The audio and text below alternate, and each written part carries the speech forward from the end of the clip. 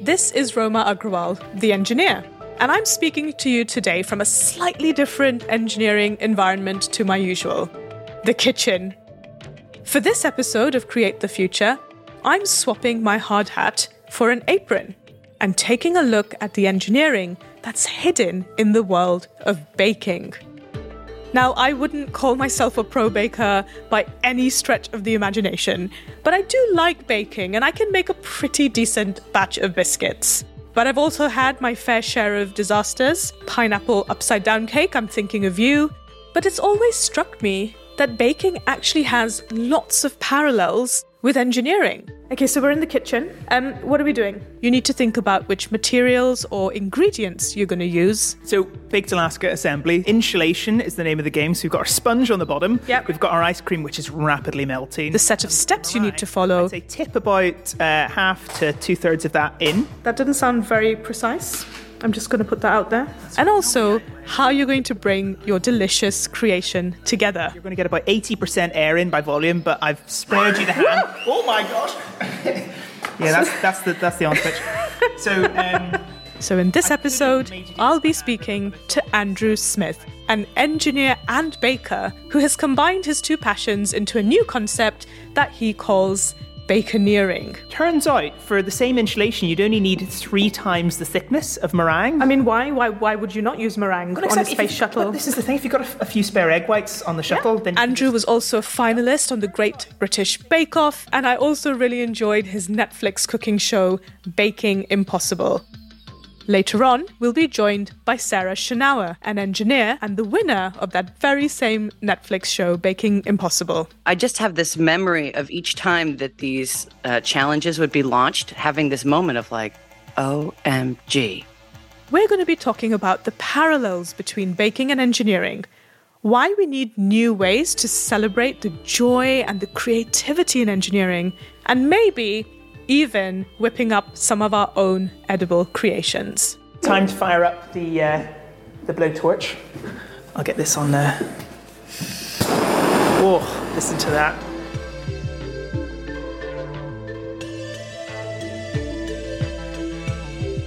So genuinely, I have watched, I think, every season of the Bake Off. It's always a staple in my house. And I'd never met Andrew, but from day one, I was rooting for Andrew to win, purely based on the fact he was an engineer. It had nothing to do with your baking skills or anything like that. It was just, he has to win because he's an engineer. And that gear stand that you made, was it for pies? Yeah, they were for pies. I may have got a tattoo of gears on my arm. In reverence of your gear stand. Let's go with that story, shall we? I was so excited to see an engineer on Bake Off, and I loved watching your approach to it. Can you just tell us a bit about that experience, but tell us about being an engineer on Bake Off? Well, first of all, that's very kind, Roma, and I'm thrilled that you've maybe permanently inked your body in some part because of the gears. Being an engineer on Bake Off was very interesting to me because it reminded me of really needing to understand fundamentals, because there is nothing that makes you learn baking quicker than being thrust onto the television and be given briefs. And it was quite similar to engineering in a way, because I'd never made a load of the stuff before on Bake Off. I was not an accomplished baker when I went on the programme. There were so many gaps in my application. But when you get given a challenge brief to hit, and you know you have 2 weeks, and then we're going to be in a tent recording it, which potentially millions of people are going to see, I tell you what, you fail fast and you work out what works pretty quickly. And I think a kind of first principles approach, so I always broke everything down. And I think that stood me pretty well, because at the beginning, I really thought I was faking it till I attempted to make it. I thought, if I get through week 1, that's okay. And then you think, if I get through midway, then I'll be okay. And then once you get to that point, you think, you know what, for the engineers, I've got to try and go the whole hog. Andrew, so we've seen you get into baking and make this huge kind of amazing career success out of it. Can you tell us how you got into engineering in the first place? So, very curious child. I'm sure that's a common theme for a lot of engineers. I was an absolute pain to my teachers asking questions. I was always fascinated by things that flew. So I was lucky enough, I joined the Air Cadets and I got some flying experience. I was pretty convinced that I wanted to be a pilot, actually. But at the time when I was leaving school around 2009, nobody was really hiring pilots. So I thought, I need a backup option here. somebody at some point, I wish I could remember who it was, floated the idea of engineering. And I remember opening the prospectus and looking at aerospace engineering and thinking, this all sounds amazing.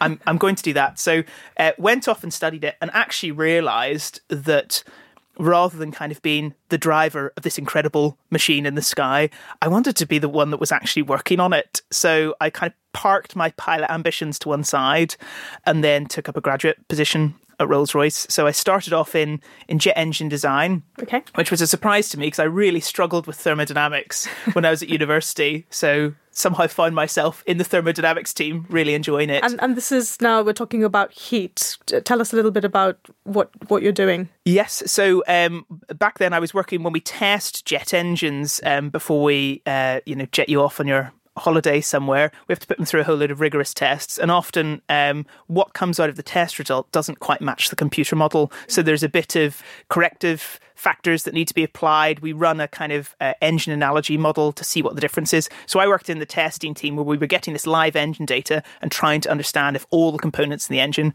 were performing, and we get to do all sorts of fun tests like fire chickens into the engine and that kind of thing.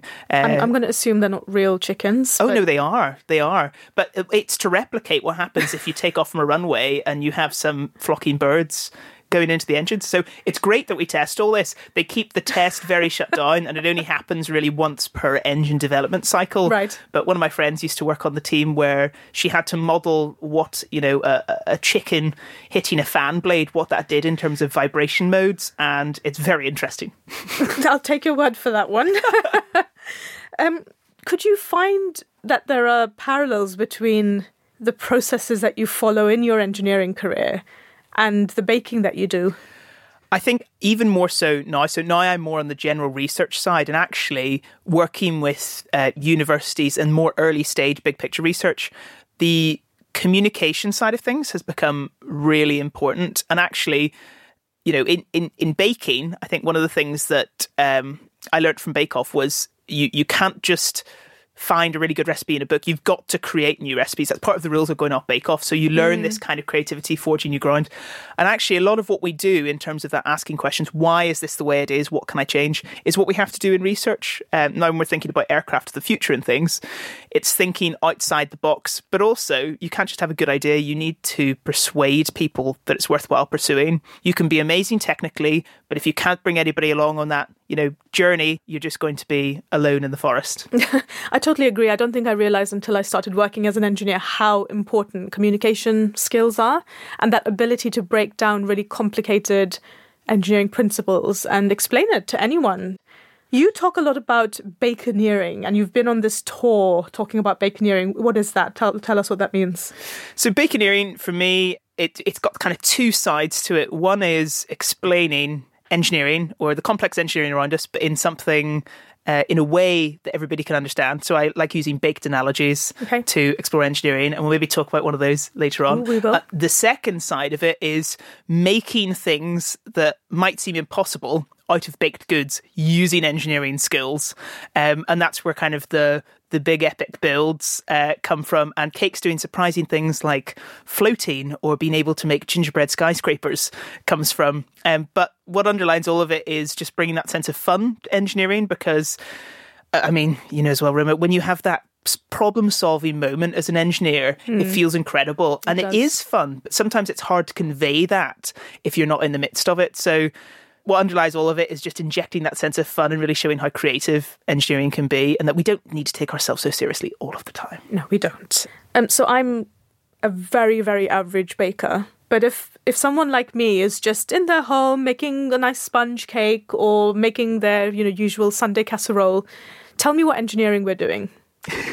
Well, I would say what you want to be doing is some prototyping from the outset. So often get the problem where people will say, I'm a terrible baker, and I'll ask them to explain what happened, and they got really ambitious. They opened a cookbook. They had some multi-element extravaganza. They tried to make it, and obviously it was a total disaster.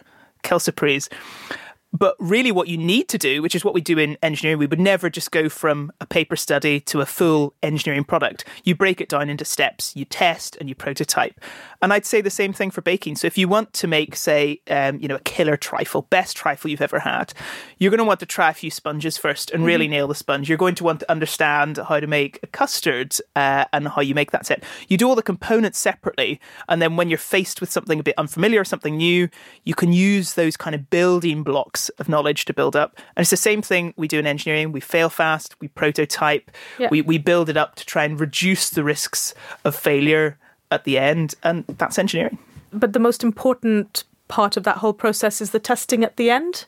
Of course. We nibble jet engines, we nibble trifles. It's all, all the same thing. We like to taste it to check that we've got the right product. That's the validation. We seem to have this divide, and I think it's a problem that you do see in different parts of the world, where we tend to divide up creativity, so-called creativity, I'm doing air quotes at the moment, and science and engineering.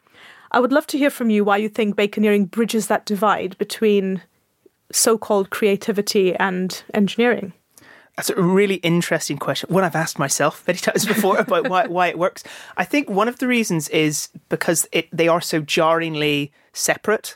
When you first encounter them. So when I first started talking to people about it, they looked at me as if my head was cut, because I think what they thought I was going to do was just make a cake in the shape of a plane or a car and say, oh, look, it's Bakineering.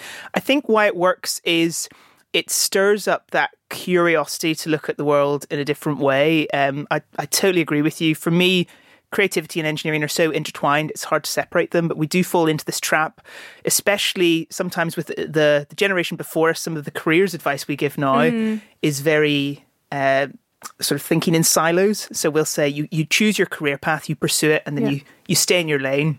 Yeah. It's sometimes the advice that we give, whereas I want to break down the lanes, and I think we're increasingly in a world where we need some specialists, certainly, but we need people with diversity of thought. We need people who have a wider appreciation of different disciplines. And for me, I mean, there's actually some great examples of, Candy Floss, for example, has crossovers with how they do fibre manufacturing. Yes.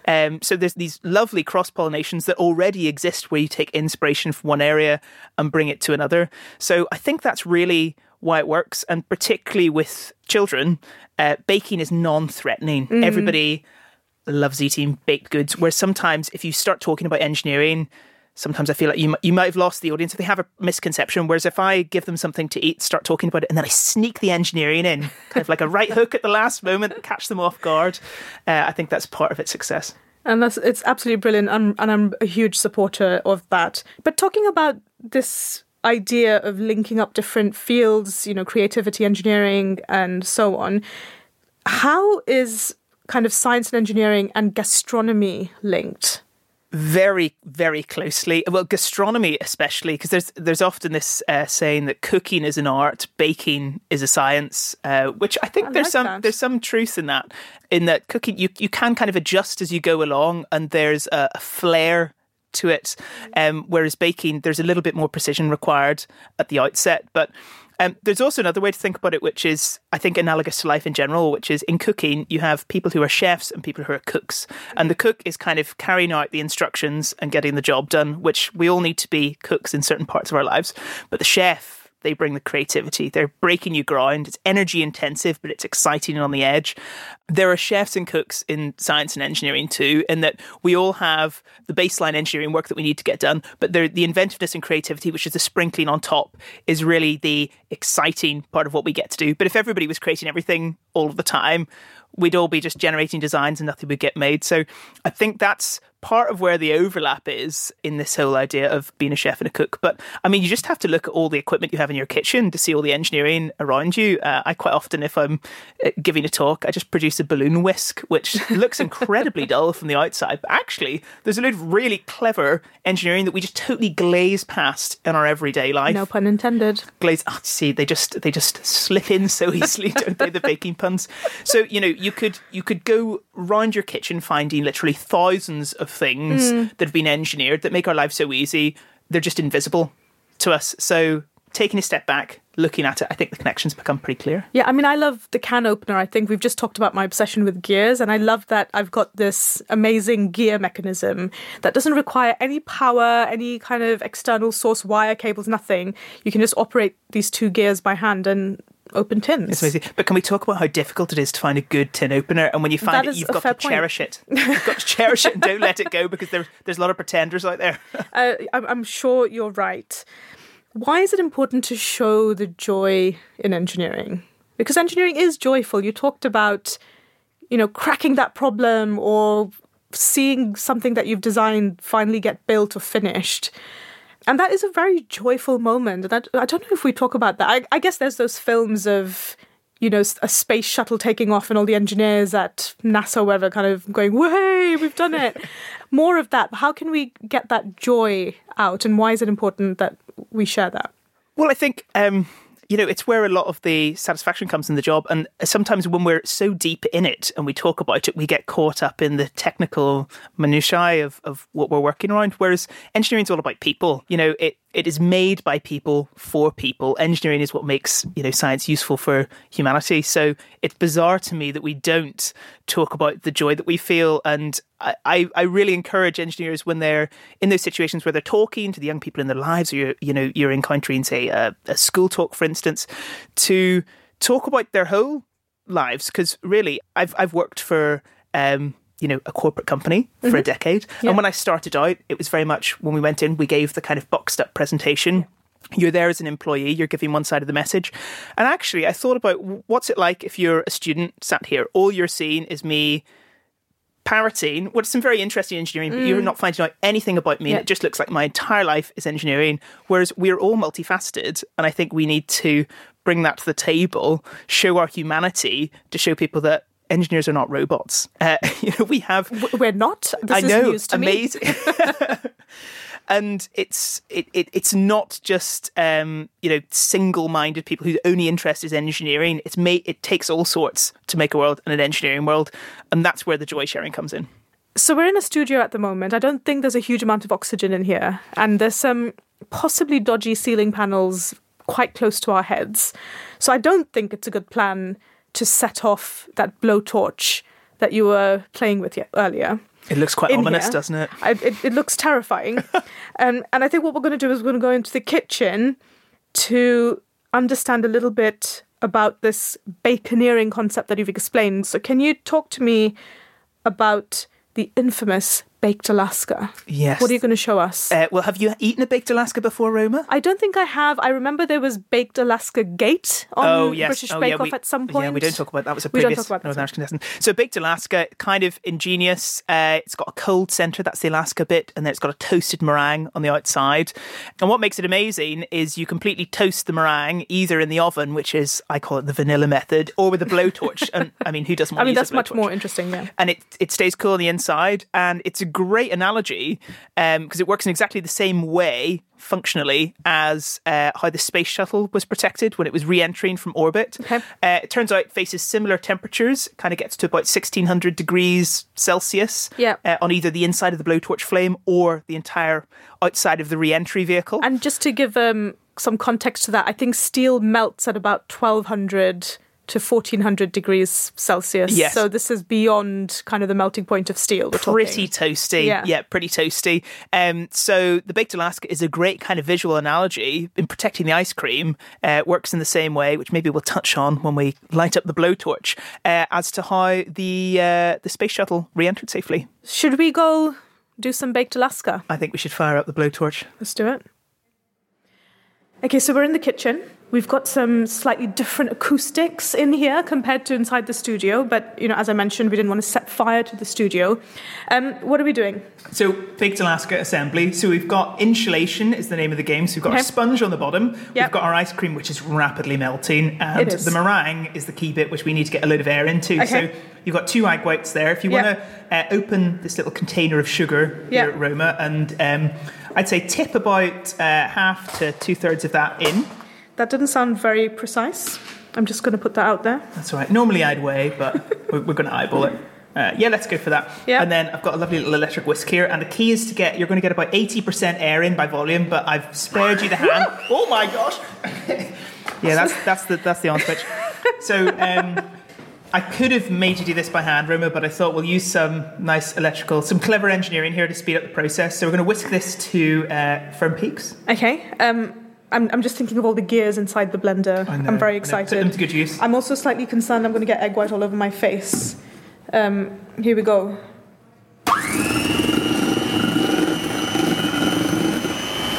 Faster. Full speed, full beans. It's like marshmallowy. I'm just going to say this is why I could never do Bake Off, because I'm bored already.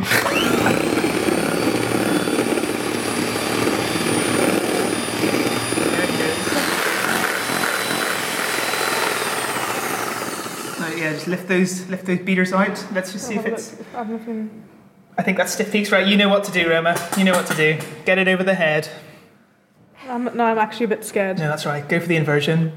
All dropped out. No, that's fine. That's fine. Looks great. Cool. So, beautifully light and fluffy. That's now about 80% air. Okay. Air in little pockets. Yeah. Great insulator. Yeah. So, I think it's time to assemble. Put this to the test. Do it. Let's do this. So, let's pop the... I'm going to pop the whisk to one side. There's your sponge base, which we've got. That's going to be our base insulation. If we put meringue on the bottom, obviously it would crush. Okay. We've got some slightly melted ice cream here. It's going to be a challenge, but I'm just going to put a dollop of this. Yeah. Excuse my fingers. Gosh, that is soft. Looking. It's looking. And then. Do you want to do this bit? Have a go, yeah. So I'd start by putting a few dollops just around the side, because I'm not sure the ice cream is providing as much structure as we would ideally want here. So we've got some rapidly melting ice cream. We've got kind of a blanket of meringue that's going around it. That's it. And then I'm just going to tidy with a palette knife as we go, just to build a seam up around everything. Oh gosh. Yeah, that's it. Plonk on the top. This is like let's cover this up. There. Perfect. So, time to fire up the blowtorch. I'll get this on there. Oh, listen to that. The centre of this blowtorch is about 1600 degrees C, so similar to what a space shuttle would experience on re-entry, but it would experience for about 10 or 15 minutes. I'm just giving this a little toasting on every side. And are you getting some... I can smell kind of the caramel, the hot sugar, and I can see the meringue is browning up pretty quickly. This is an intense blowtorch you've got there. It is an intense blowtorch. Everybody needs one in their kitchen. And then if I took that any further, obviously, we'd start to get into slightly charred territory. But... it's not melted down on the inside. And I actually did the calcs and worked out that if I was to take a space shuttle tile, which is made of, instead of the air pockets being held by meringue, it uses silica fibres. I mean, why would you not use meringue on a space shuttle? Well, this is the thing. If you've got a few spare egg whites on the shuttle, then you can just go for it. Patch it up. Turns out, for the same insulation, you'd only need 3 times the thickness of meringue than these silica fibre specialist panels. Meringue is that good an insulator. So that's amazing. If you slightly take apart the fact that it's a bit flammable with all the sugar in there, on pure insulation terms, it's an incredible insulator because of all the air. I think it's time we stuck a spoon in this. Let's do that. Okay, right. We're going to tackle this from 2 sides. This is a sharing Alaska. Platter. Okay, straight into the middle. Oh, it's still solid in the middle. It is still solid in the middle, and then just take an obscenely you've been a lot more. I'm going to go big. That is incredible. I mean, that never gets old. No, I genuinely have never eaten a baked Alaska before, and that was just the weirdest combination of warm and cold. Go for a second bite. Did I mention I'm dairy free? Are you actually? Oh my god! I'll just have to finish the rest of this then. But it's amazing. It keeps the inside super cool, and it's those pockets of air. Air in a room, terrible because it can convect around. But if you manage to trap it in pockets, either in meringue or in in silica in a space shuttle tile, it's a delicious way to survive re-entry. We're not going to share with the producers. Say that right now. That's baconeering. I can't say that baked Alaska lasted very long at all. I think it was devoured. Yeah. But we're back in the studio now, and I'm absolutely delighted to welcome Sarah Schonauer to the conversation. Sarah was the winner alongside a baker on the incredible show called Baking Impossible. Hi, Roma. It's so good to meet you. It's wonderful to meet you too. Thank you so much for having me. My pleasure. I was telling Andrew, I've seen the whole series of the show, and from day one, it was your team, or tell me the name of the other team I mentioned. Cindy and Taylor.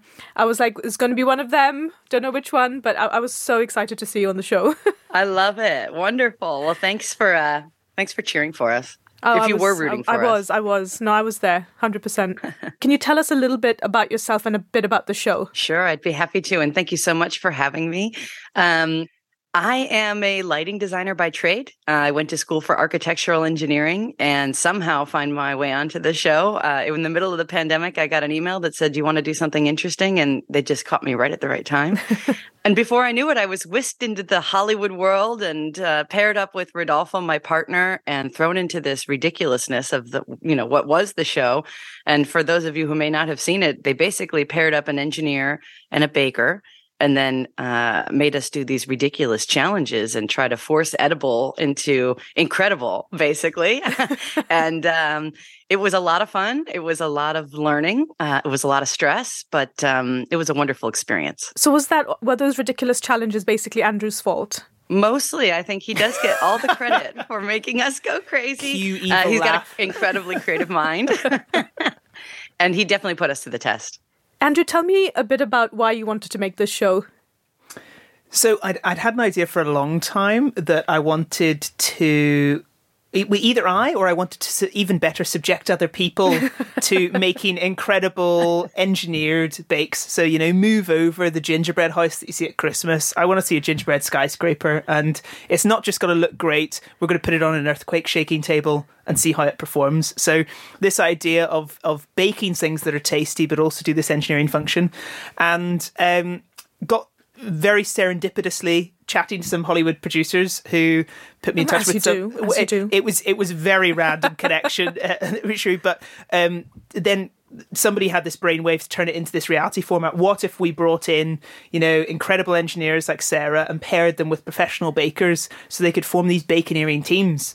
Because I don't think there were that many ready-made baconeers out there. So This was the perfect way for them to learn from one another. And obviously it was great for me because I just got to create these horrendous challenges, which I thought sounded really interesting. I obviously had an idea how I might tackle them, but part of the joy was seeing how Sarah and Rodolfo, for instance, took these challenges and just creatively solved the problems that we laid out for them. And it was a pleasure for me to watch, but I'm sure Sarah will attest it was pretty stressful too. They literally called them stress tests, so I think that'll give you the idea. Sarah, you're going to have to tell me which the standout challenge was for you and what you and Rodolfo did for it. They were all really unique. And, I just have this memory of each time that these challenges would be launched, having this moment of like, OMG. And then, then the brain kicks in and it goes, okay, well, what about this? What about that? And you start sort of that iterative thinking. I think the one that I really am most proud of looking back, like Andrew just mentioned, the edible skyscraper was probably my favorite. It was the closest to my training. So I think I felt more confident going in, like, okay, structural engineering was something I actually studied, not like robotics, which was like, oh God, okay, here we go. And so, making it was a 5-foot gingerbread structure that we ended up putting on a shake table. And there were some specs in terms of how tall it, needed to be from a minimal standpoint. And then you could sort of embellish and make it awesome. So Rodolfo and I chose to do a sort of a futuristic city of Barcelona, tried to bring in some sustainable and equity aspects into our solution. They didn't give us, thanks, Andrew, a ton of time to test. It was really just, you have to pick your best idea and sort of run with it. But this one, I felt really that we could lean on some of the learning, and we were very successful. So that was probably my favorite one. Their building was solid as a rock. They were using an edible glue. They basically made an embedded cake foundation. So it had, I think, about kind of 5 to 10 centimeters of cake at the base.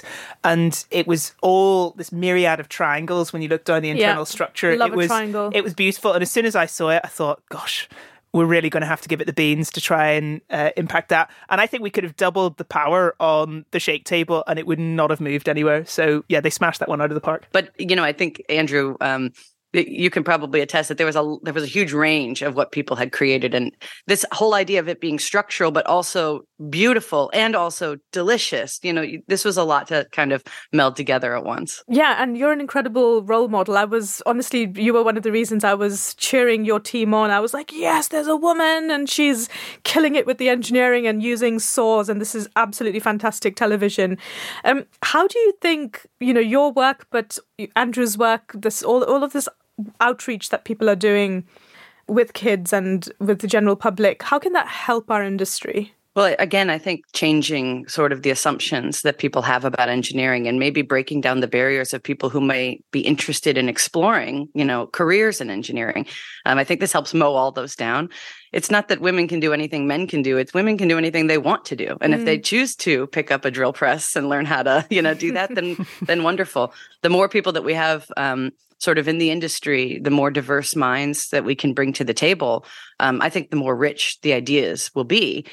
So again, I think that bringing as many young people, as many women, as many people of diverse backgrounds into a place that has historically been maybe a little bit more rigidly white and rigidly sort of a certain kind of mindset and a certain career path that gets you there.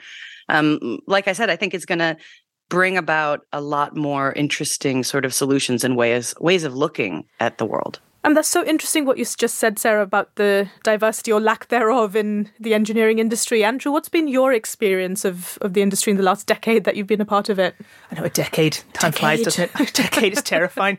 It's really interesting because I think there's conversations happening now that a decade ago. So, for instance, for me, being LGBT in engineering, a decade ago, I thought I was the only gay in the village when I kind of rocked up in Derby at Rolls-Royce. There was nobody was talking about it. And I just thought, right, well, this is very unusual. Whereas now, we've got employee resource groups. It's very openly talked about, especially in terms of, things like shared paternity leave, that kind of stuff.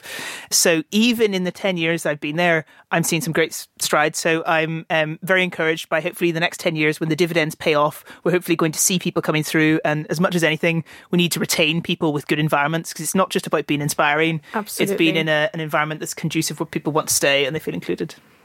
Sarah, why do you think it's important for us to bring that, again, I'm putting creativity in air quotes, and engineering together?